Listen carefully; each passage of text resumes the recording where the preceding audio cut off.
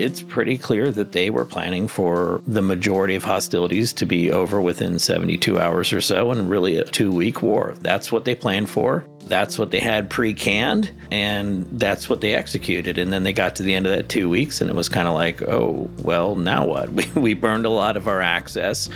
We burned a lot of our opportunities and pre-staged things, or they have been taken away from us in the meantime because things have been taken offline, have gone dark. What I think Ukraine has shown is you prime your public to realize that this is now part of the human condition that we live in cyberspace, and these bad things, these disruptive things are likely to happen. And so what's everybody's role, particularly the commercial sector, since they hold most of the levers, in getting us back to good when they do happen? Welcome to episode 77 of the Irregular Warfare podcast, which is also our second installment of the IWI Project on Cyber. My co-host today is Matt Mullering. Our guests examine the use of cyber warfare and digital information operations in Ukraine since 2014. They begin by highlighting the differences between how cyber is conceptualized and organized in the United States and Russia. They go on to discuss how cyber was used in Ukraine from 2014 to 2022, and then specifically in regard to the February 2022 invasion. They continue by assessing Ukraine's ability to defend against Russian cyber actions and the lessons they can teach us on cyber resilience. Finally, they conclude with thoughts on implications for next year in Ukraine and broader lessons on cyber warfare. Gavin Wild is a senior fellow in the Technology and International Affairs program at the Carnegie Endowment for International Peace, where he is an expert on Russia and information warfare. Prior to joining Carnegie, Wild served on the National Security Council as Director for Russia, Baltic, and Caucasus Affairs. Wild also served in senior analyst and leadership roles at the National Security Agency and as a linguist for the FBI. Wild is a non-resident fellow at Defense Priorities and an adjunct professor at the Alperovitch Institute for Cybersecurity Studies at the Johns Hopkins University School of Advanced International Studies. His paper, Cyber Operations in Ukraine, Russia's Unmet Expectations, forms the foundation of this episode. Jason Kitka is the Chief Information Security Officer at an information technology company. He previously served for over 20 years in the United States Marine Corps, including 7 years at United States Cyber Command, designing and managing the National Counter-APT and counter-ransomware missions. Jason is also an adjunct lecturer at the Alperovitch Institute for Cybersecurity Studies at the Johns Hopkins University's School of Advanced International Studies. You are listening to a special series of the Irregular Warfare podcast, a joint production of the Empirical Studies of Conflict Project at Princeton and the Modern War Institute at West Point, dedicated to bridging the gap between scholars and practitioners to support the community of irregular warfare professionals. Here's our conversation with Gavin Wild and Jason Kitka. Gavin Wild, Jason Kitka, thank you so much for being with the Irregular Warfare podcast today. We're thrilled to have you, and we're really excited to explore the cyber element within the Ukraine war. Long-time listener, first-time caller. Glad to be here.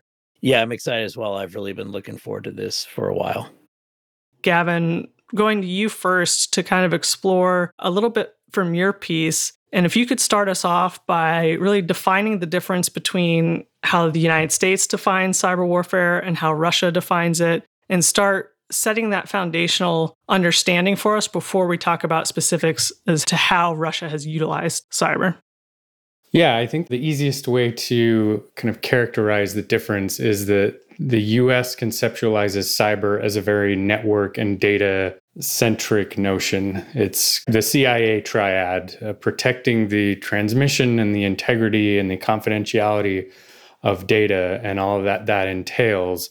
Whereas in the Russian conception, it starts and ends at the cognitive. It starts and ends with the kind of social aspect of, content and perception management. And so in the Russian kind of theorizing about information warfare, the very technical or cyber operations are kind of nested beneath an umbrella of how it's going to impact popular thinking or leadership decision-making, in addition to whatever kind of kinetic or battlefield effects that the cyber operations might have. So think of it in terms of bits and bytes in the US conception kind of being front and center, whereas in the Russian conception, it's very much hearts and minds.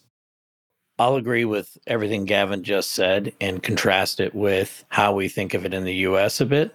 In the United States, our conception of things like cyberspace operations, signals intelligence, information operations all grew up around the authorities. So instead of thinking, what are the ends that I'm trying to achieve? What is my ultimate goal and how do I best achieve it? We grew it up around what am I allowed to do and how far can I stretch that before somebody else will hit me with the authorities and budget hammer of, no, that's my lane and you can't step into it. So you see that manifest itself in a lot of different ways, whereas the Russians will have these very holistically planned and well integrated operations.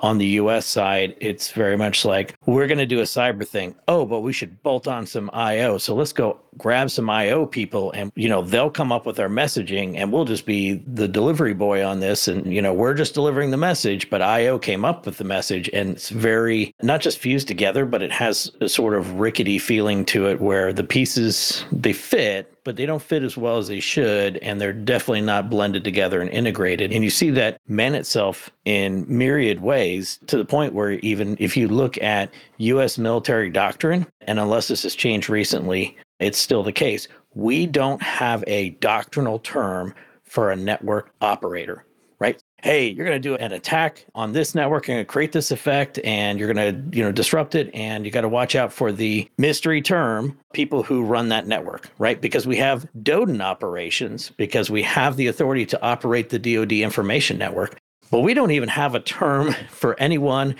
allied, partner, third party, adversary, enemy. We have no terminology for the people who just run basic day-to-day IT, let alone that they're cyberspace operators who would potentially perform offensive actions against us.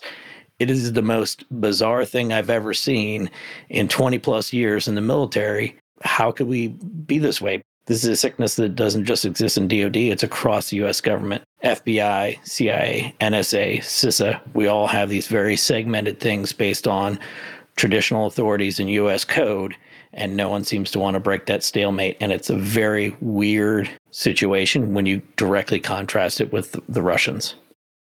So building off that, do you think that when you look at the Russian organization of their cyber forces, do you see this fluidity in the fact that, obviously the GRU has their own cyber forces, and then there's also some interaction with other players outside of the military? Do you think that's just by the nature of the Russian military that they have a better structure, or is it more just their understanding of the domain is better? Why do you think that play is different than the United States structure?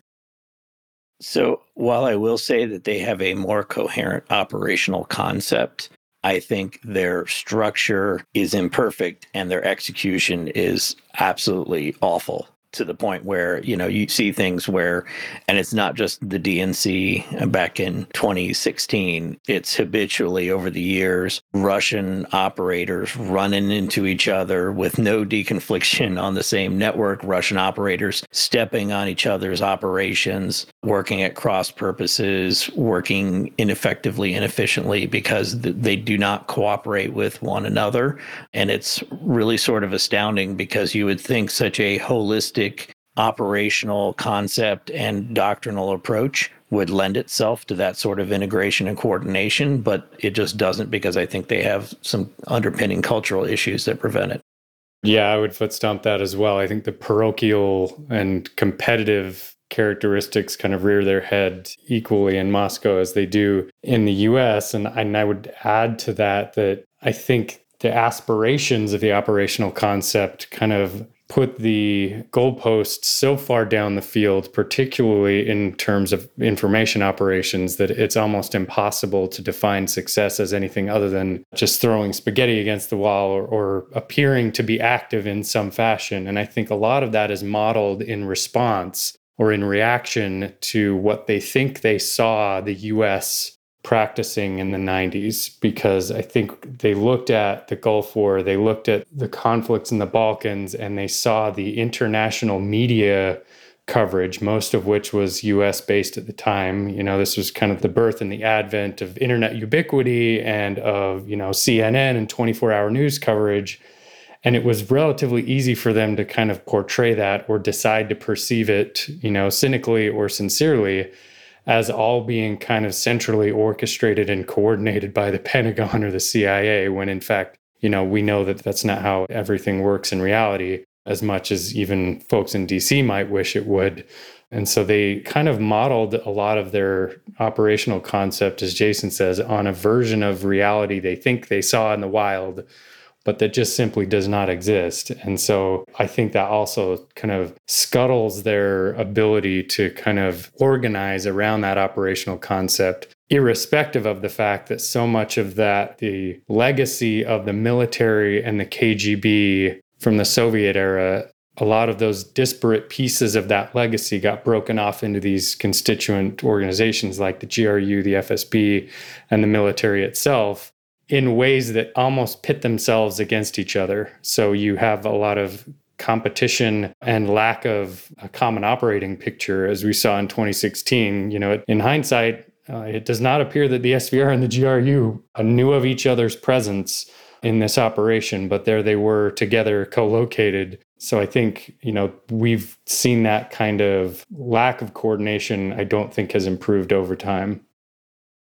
I mean, it's really a contrast in two bad systems, right?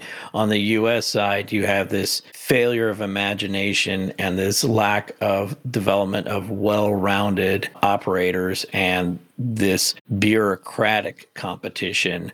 Whereas on the Russian side, it's this, we're going to accomplish all the things that's just not achievable. And you have this operational competition that is really just extremely wasteful. So neither one's great. Best solution we could probably achieve, or someone could probably achieve, is somewhere in the middle. But so far, nobody's really found that middle at scale. Yeah, it's kind of interesting. I heard it described from a senior NSA fellow before that we're kind of the biplane era of cyber warfare. And I think that you can see kind of where it's headed down the road. Like you could see like it's going to have a huge impact, but the tools and the organizations haven't fully been built that. And with that, I think that kind of drives us to our next question, which is, with all these organizations that we've discussed, how did we really see Russia utilize cyber in the initial annexations of Crimea and Donbass in 2014? And what lessons did they take from that? And then we saw again in the wider invasion of Ukraine in 2022. I mean, I would defer to Jason on kind of what hard cyber aspects there were in 2014. At least on the information operations side, you saw this massive attempt to kind of, what I think is in Moscow's mind, is to right the wrongs of the 2008 war in Georgia, where they felt like they had kind of failed to prevent Tbilisi from communicating effectively with its own people and had failed to shape the narrative in the information space internationally around, to make it more sympathetic to Russia's plight as they saw it in 2008. And so they kind of really regrouped. And by 2014, I think you saw they certainly had a far deeper well to draw from in terms of online information operations, ability to kind of swarm in the comment sections of social media platforms, as well as a much more robust international propaganda arm with RT and Sputnik. So at a minimum, if they couldn't convince the international audience that Russia wasn't really, these were Ukrainian separatists, so to speak, or that Russia really didn't have a Buk missile system in eastern Ukraine that was responsible for taking down a civilian airliner, an MH17, at the very least, they could confuse the information space enough that all of these competing narratives just kind of created chaff and made it more difficult for any kind of countervailing narrative about, yes, these are Russian forces. Yes, this is an annexation. Yes, Russian, military officials are running the show in eastern Ukraine and Crimea. So on the information operations side, I think it was kind of a wake-up call for the West as to how much they had learned and galvanized their own, not just digital, but diplomatic and propaganda arms since 2008.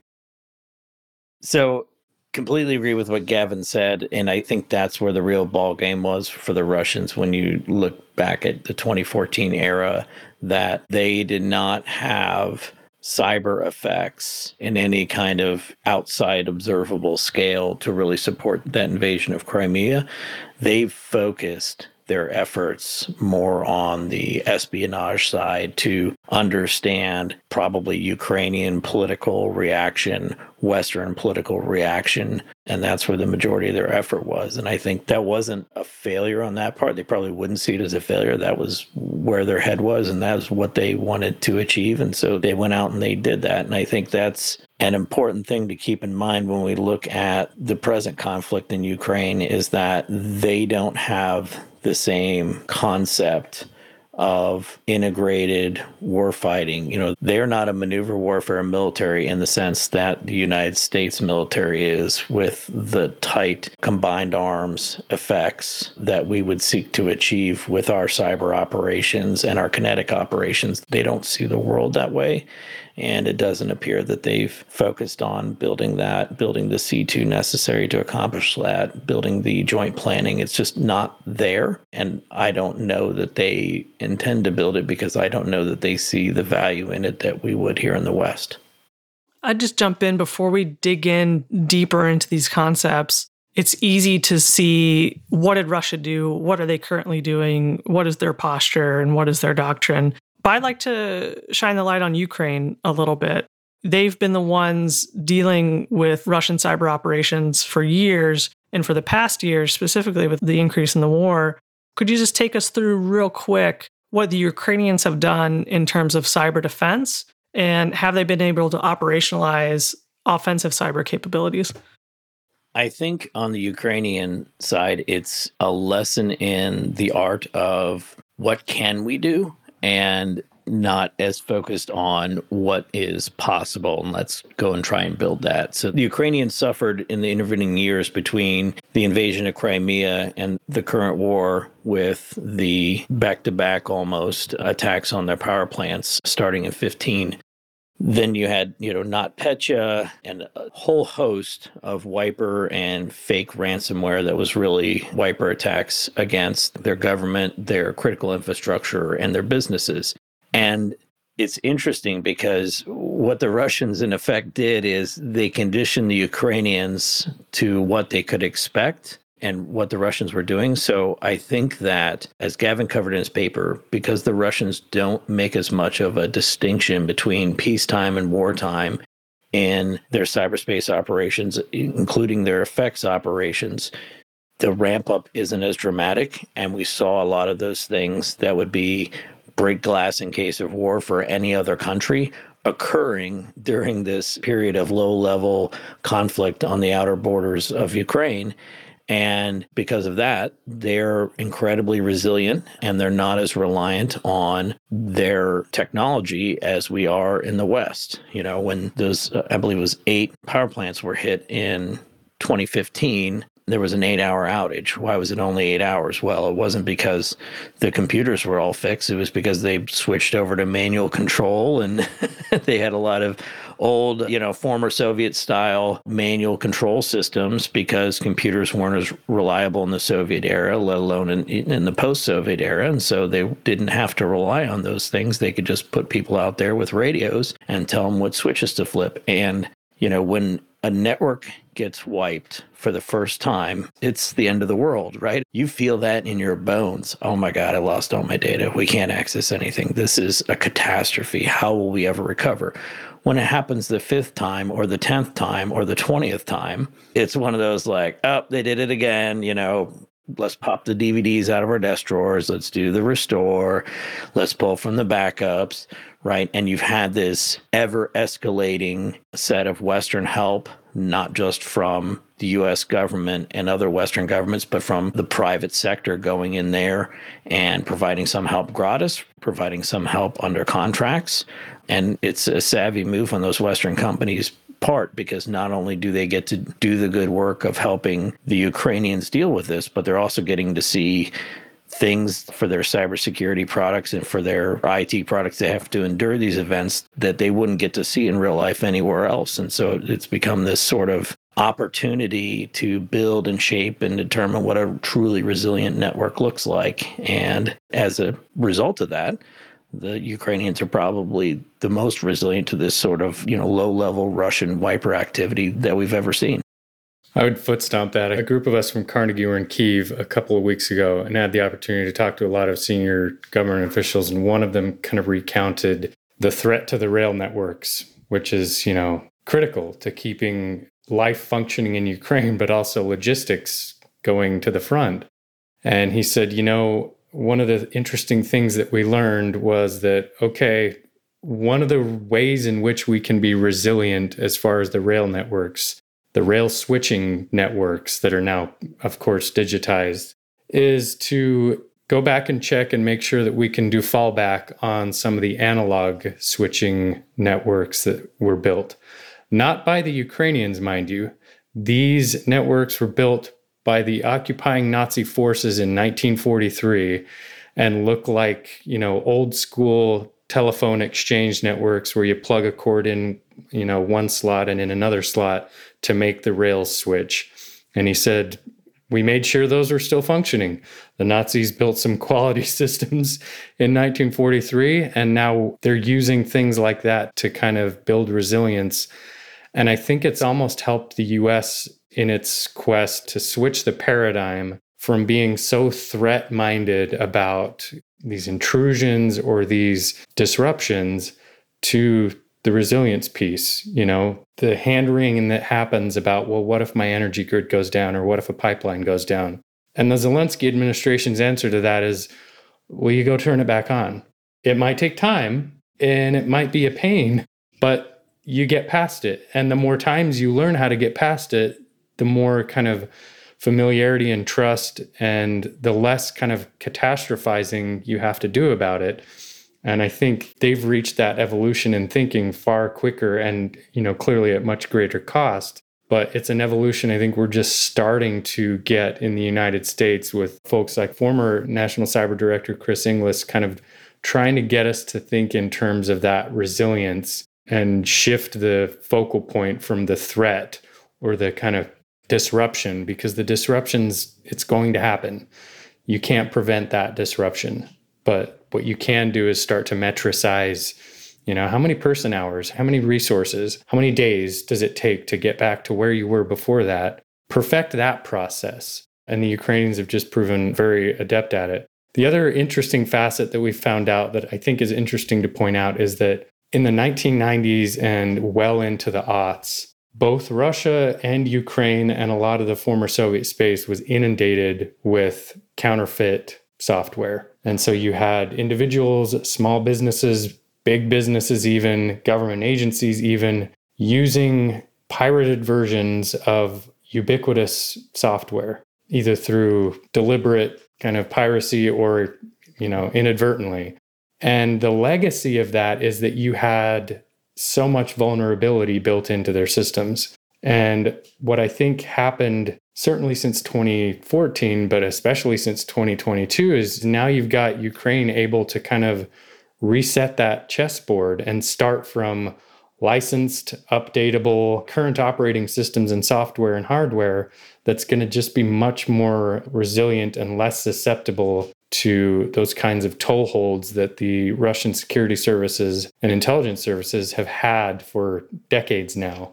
And I think that's kind of an underexplored facet of the Ukrainian experience, especially. So you have this kind of public messaging push by the government that, look, it may be more expensive, but it's certainly more secure. Stop using the torrented download of Microsoft Office and get a license, because in that way you're doing your part, a public service to make Ukraine more resilient. So how have private sector actors played key roles in the cyber domain in Ukraine? And we're thinking of Microsoft, who aggressively patched critical vulnerabilities and then shared those patches with Ukraine and other countries at the beginning of the war in 2022, or with Starlink providing a private backbone to Ukrainian cyber infrastructure. How do private actors shape the space, and how should they be accounted for militarily?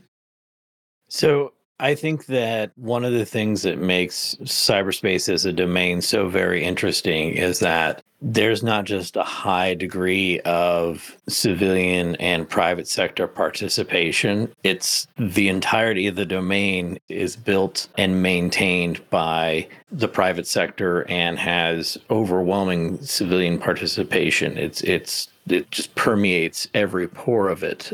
And granted, you have, civilians everywhere in the real world, but it's just really incredible that if you stop to think about it, that foreign intelligence agencies on a daily, weekly, monthly basis have major campaigns disrupted not by the United States government or the British government or the French government or the German government, but have them disrupted by Microsoft or Mandiant or Google or CrowdStrike, or pick your company out there. Sometimes individual threat researchers saying, hey, this is a really interesting domain. Wonder why this is in here. Let me register it and see what it does. And then all of a sudden, WannaCry comes to a screeching halt. So you don't have anything like that in traditional military operations. There is no analog to that. It is wholly unique to cyberspace. And so I think with that framing, the fact that Western companies are getting over there and providing that support to Ukraine and giving them critical tools to fight back.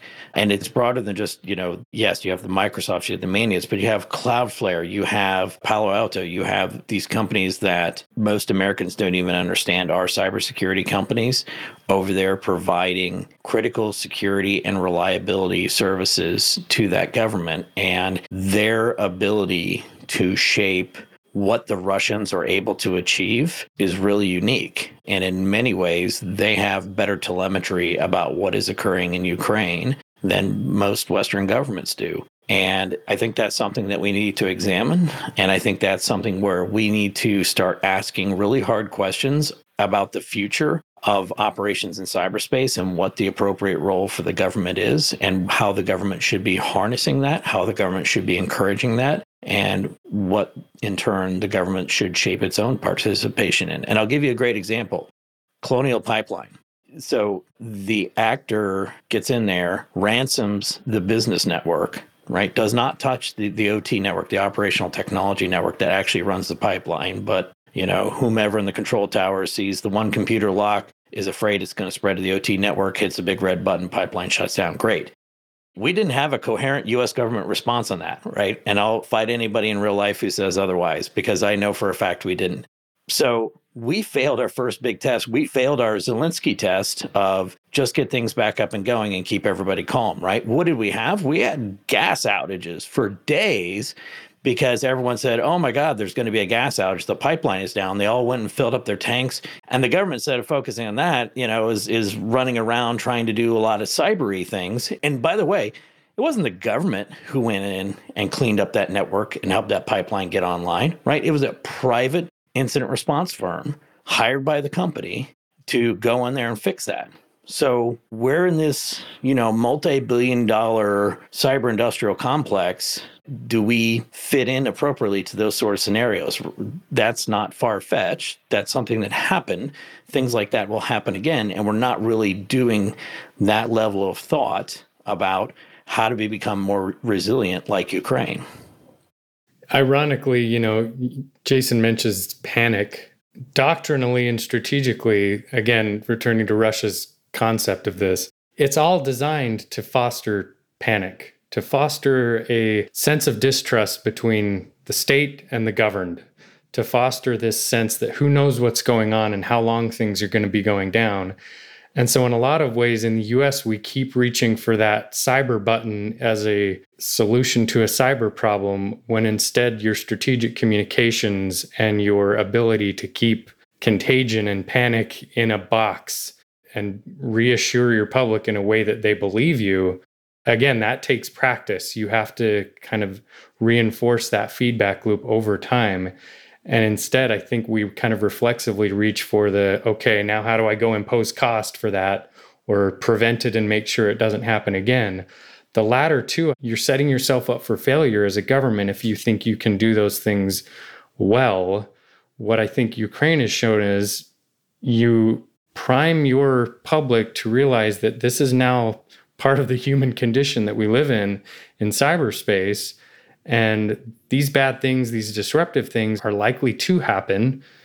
And so what's everybody's role, particularly the commercial sector, since they hold most of the levers, in getting us back to good when they do happen? Gavin, I think that's a great segue back into looking at Russian operations and looking at the war in Ukraine.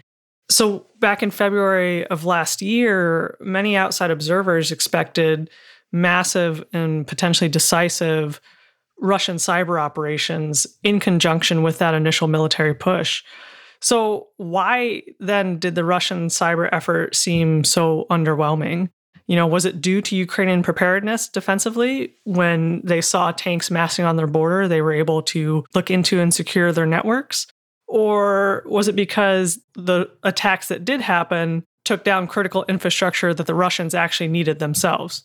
I think it's a constellation of factors. Organizational on the Russian side, I don't think they did a good job of kind of exercising towards being able to incorporate offensive cyber operations with kinetic strikes to achieve a discrete, concrete military objective. To the extent that that's possible for anyone, I think I would put the asterisk there. But certainly Russia has not perfected that by any stretch. I think certainly there was some aspect of poor preparedness and some idea that, we don't want to break what we're planning to buy, essentially, in this operation. But I also think from the Western perspective, like our expectations were outsized themselves largely through our own doing, in our own kind of catastrophizing and assuming that the amalgamation of disruption is necessarily militarily decisive. And I think that's a theory that's yet to be proven. It's just very hard to kind of take and amass a bunch of disruption and make that turn into take that hill, prevent the adversary from taking that hill. And then at a political level, there's plenty of folks that argue that, well, it's a cumulative effect of cyber operations over time. There again, whether it's offensive cyber operations or information operations, what's the political objective that it's achieved? Because since 2014, if the political objective of Moscow's was to prevent Ukraine's westward tilt and prevent the swarm of Western military and political support for Kyiv, the question then becomes, well, how did that turn out for you? So at a both political level and at a very discrete military objective level, either way you slice it, no matter how much disruption you can accumulate in cyberspace, Russia just, in my view, it just didn't amount to enough to achieve anything that could approximate victory in any sense. I think there were additional factors as well that, when you look at their cyber operations immediately preceding the war and then after the Russian army had started to actually move across the border and moved into Ukraine, it's pretty clear that they were planning for the majority of hostilities to be over within 72 hours or so, and really a 2-week war. That's what they planned for. That's what they had pre-canned, and that's what they executed. And then they got to the end of that 2 weeks, and it was kind of like, oh, well, now what? We burned a lot of our access. We burned a lot of our opportunities and pre-staged things, or they have been taken away from us in the meantime because things have been taken offline, things have gone dark, and now it's no longer a viable option. So now they're in this reconstitution of access phase that can be rather lengthy. And then I think, again, this is where, the Russian doctrine doesn't meet their implementation of it, where they look at these things, they look at the psychological factors very holistically, but none of them seem to have really thought through, hey, if I disrupt a lot of daily life services and a lot of government services, I might induce panic in the population and distrust in their government. But if I do it at the same time, my army is invading their country and shooting a lot of their fellow citizens, that might provoke a very different reaction, right? It goes from one of fear and panic to one of, well, no, screw you. I'm going to pick up a rifle and I'm going to go start killing Russians, right? There is no normal daily life at that point. It's not really the right tool at that point. It's not really the right approach that they should have had, because they probably galvanized a bit more of the public than they realized, and certainly a far higher percentage than they scared off. To be extremely Russia nerdy about it, like this assumption goes back a long way to like Marxist-Leninist thought that socio-political processes behave like the physical sciences, where it's explainable and it's controllable and it's alterable. And it's a struggle between you and an adversary state to kind of master how that's controllable.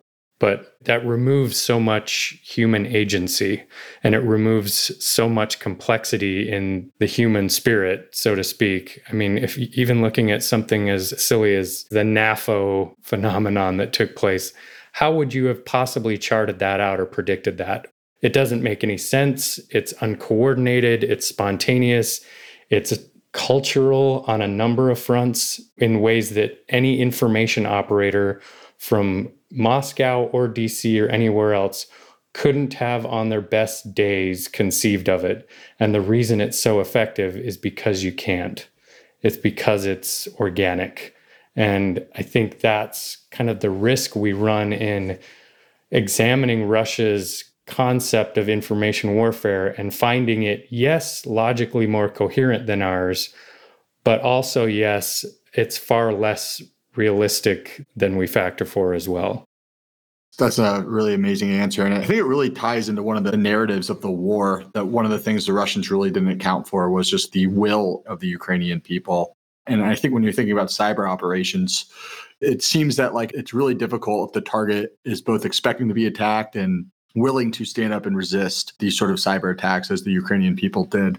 And because of that, I kind of want to take that thought and tie it to is, do we now see coordination between Russian offensive cyber operations and troop movements, or is it continuing to have this separation of the information warfare lines of effort and the military lines of effort as two separate wars?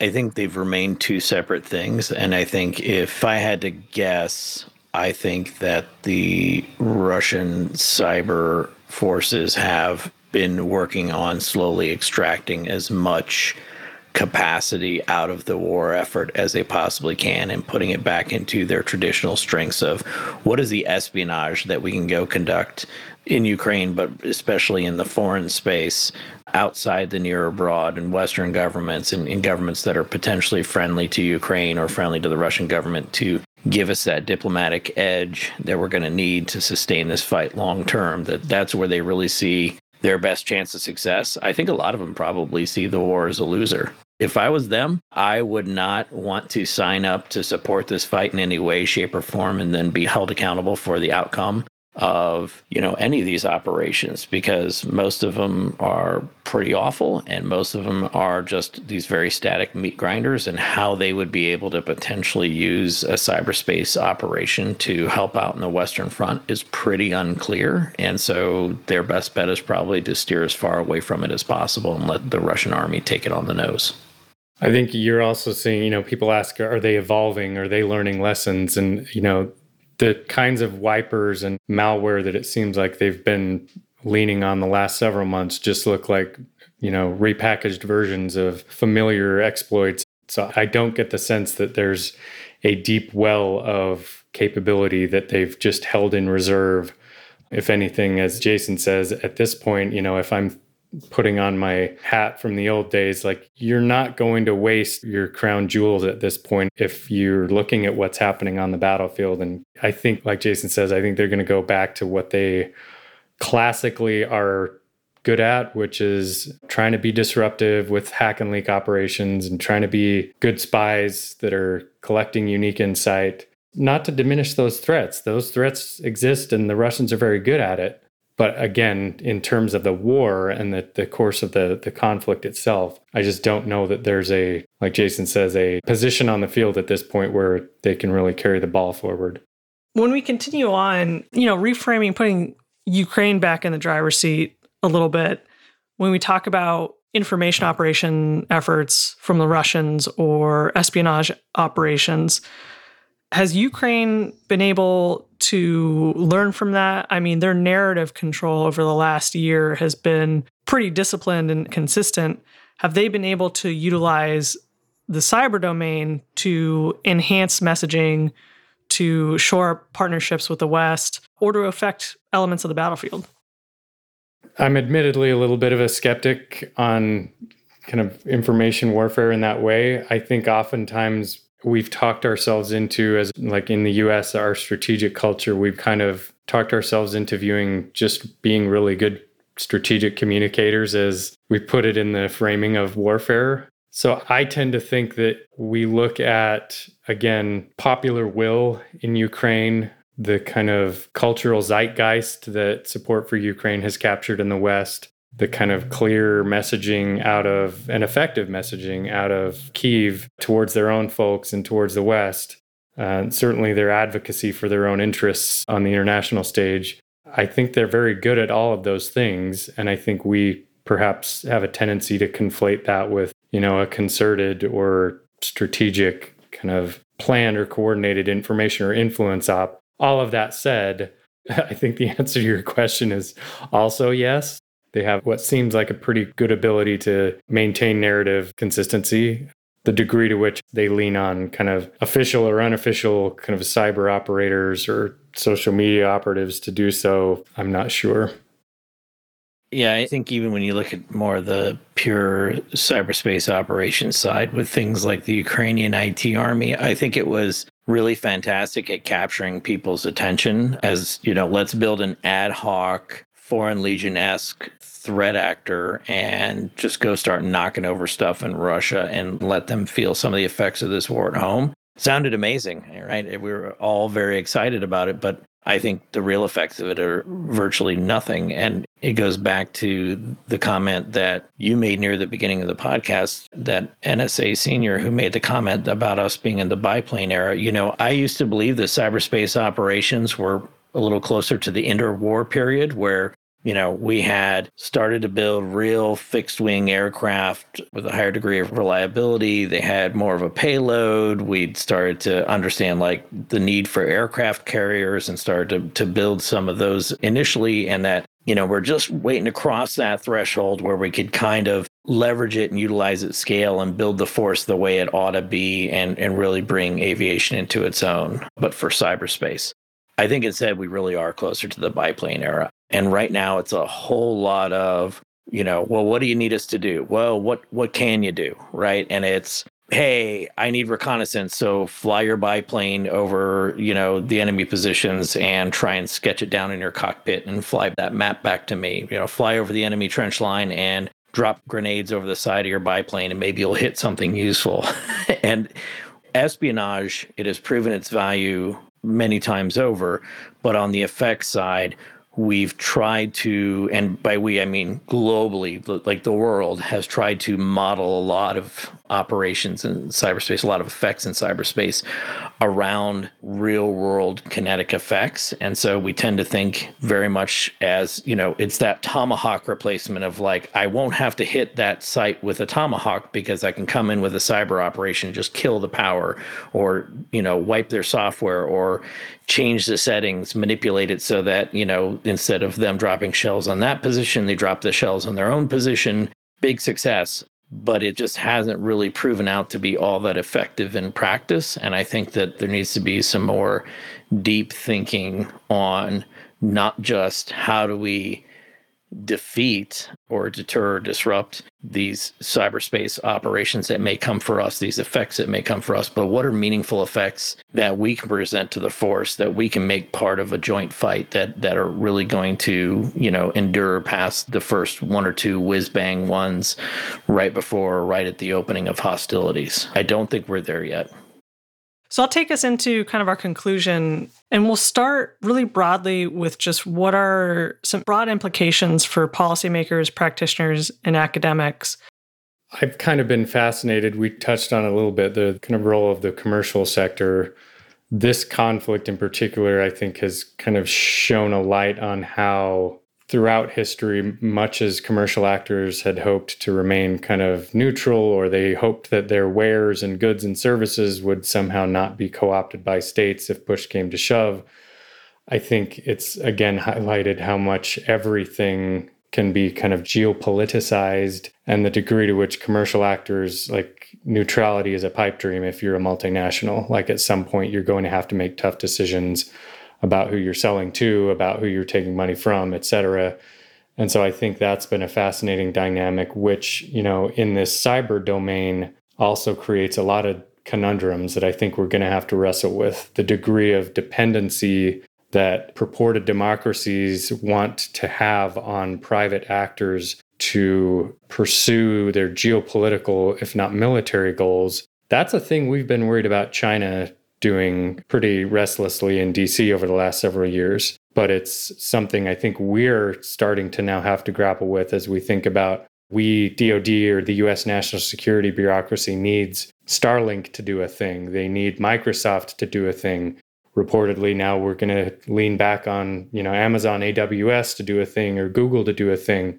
And all of that might be great, but how we countenance those dependencies and how much we kind of lean into them as democracies, and then how we countenance that with the approach of our adversaries, quote unquote autocracies, I think is a very academic question and a very interesting question from a lot of perspectives. How do we pay for it, but also how it aligns with our values. And so that's kind of something I'm curious as to how it's going to play out as a result of the war. So that public-private interaction and dependency.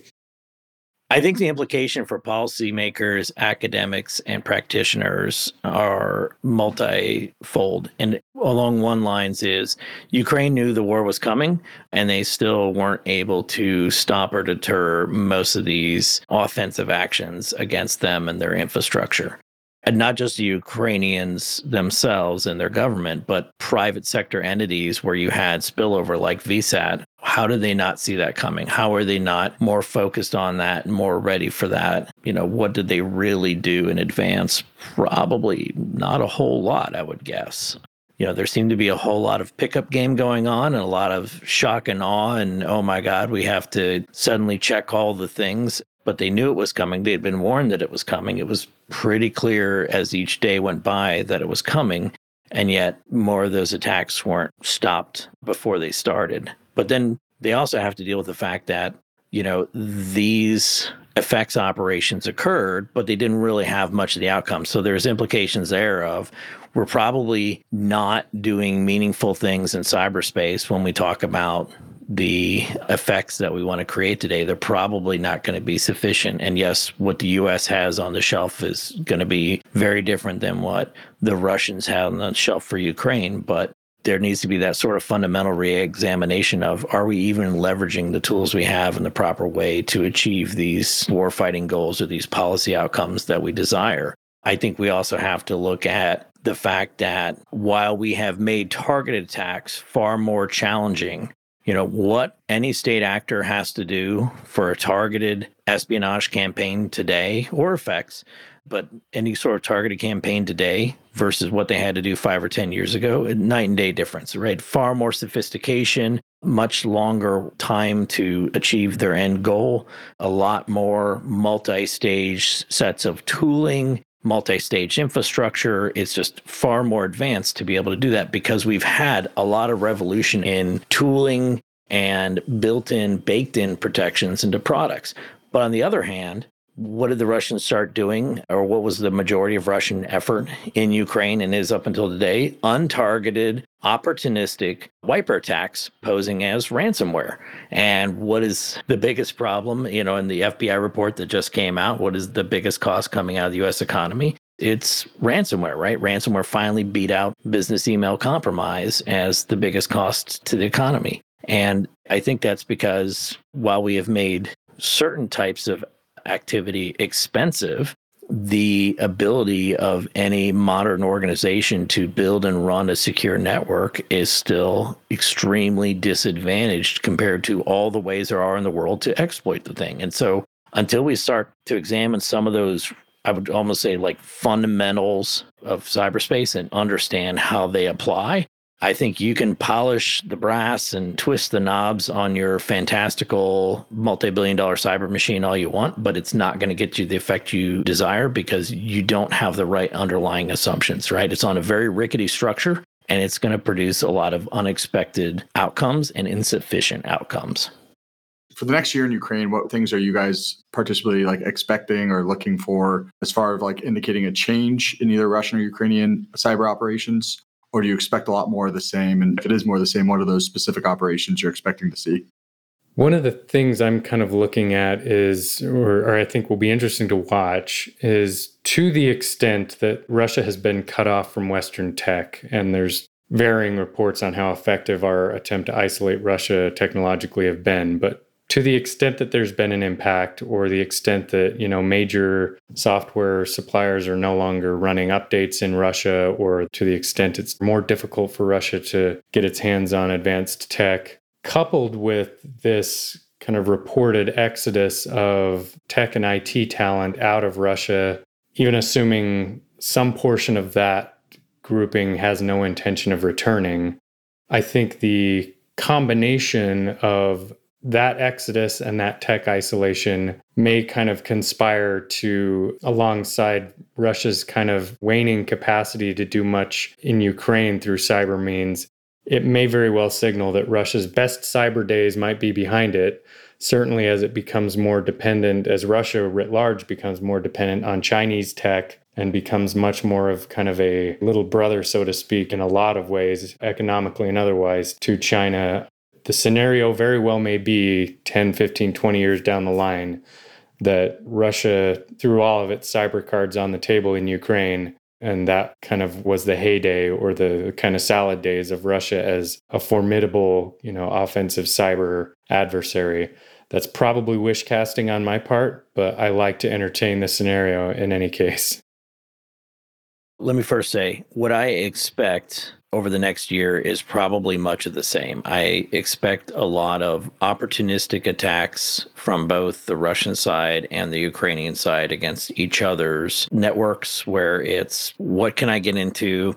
Is it even worth doing? And then if it is, here is yet another variation of the same wipers, the same ransomware stuff, the same DDoS, very, low level, just consistent pressure stuff, but nothing really exciting. I think they probably both have a big one left in them.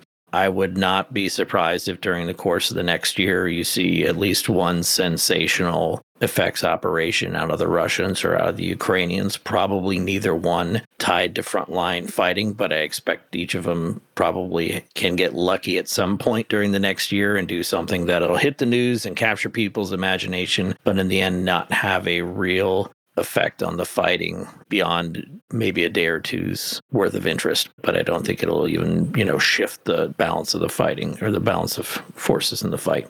But what I would watch for, and where it would probably signal a change, is if we start seeing a lot more tactical operations against Ukrainian forces on the front lines, where you get down into a little bit more of the electronic warfare, or a little more adjacent to the electronic warfare side of things, where it is going after digital targeting systems, it's going after drones, it's going after ISR logistics functions. If we start to see that more than just a one-off, then that might signal that they finally got their head in their game and they figured out how they can make a meaningful contribution to the fight. But I won't hold my breath. So both of us making predictions for which neither of us are holding our breath. Any Russia watcher will tell you the next day will always bring something you couldn't have expected. And I had a lot of mentors that worked in the intelligence community, when the Soviet Union fell, and kind of hearing in hindsight the shock of, they thought the world was going one way, and the next morning they woke up and it was going a different way. And I think Russia has a pesky habit of pulling that on the world in a lot of ways. Gavin Wild, Jason Kitka, thank you so much for being with the Irregular Warfare podcast today. I know Matt and I learned a lot, and I think this will be very beneficial to our audience for learning about cyber operations broadly and specifically within the war in Ukraine. An honor and a pleasure. Thanks for having me. Thank you. It's been a lot of fun being here and talking with you all today. Thank you again for joining us for episode 77 of the Irregular Warfare podcast and our second installment of our series on cyber. We release a new episode every 2 weeks. In the next episode, Ben and Kyle talk with Lieutenant General Jonathan Braga and Dr. P.W. Singer about the future of Army Special Operations. Following that, Adam and Julia delve into the gray zone with Australian Senator David Van and Clementine Starling. Be sure to subscribe to the Irregular Warfare podcast so you don't miss an episode. The podcast is a product of the Irregular Warfare Initiative. We are a team of all-volunteer practitioners and researchers dedicated to bridging the gap between scholars and practitioners to support the community of irregular warfare professionals. You can follow and engage with us on Facebook, Twitter, Instagram, YouTube, or LinkedIn. You can also subscribe to our monthly e-newsletter for access to our content and upcoming community events. The newsletter sign-up is found at irregularwarfare.org. If you enjoyed today's episode, please leave a comment and positive rating on Apple Podcasts or wherever you listen to the Irregular Warfare podcast. It really helps expose the show to new listeners. And one last note, all that you hear in this episode are the views of the participants and do not represent those at Princeton, West Point, or any agency of the U.S. government. Thanks again, and we'll see you next time.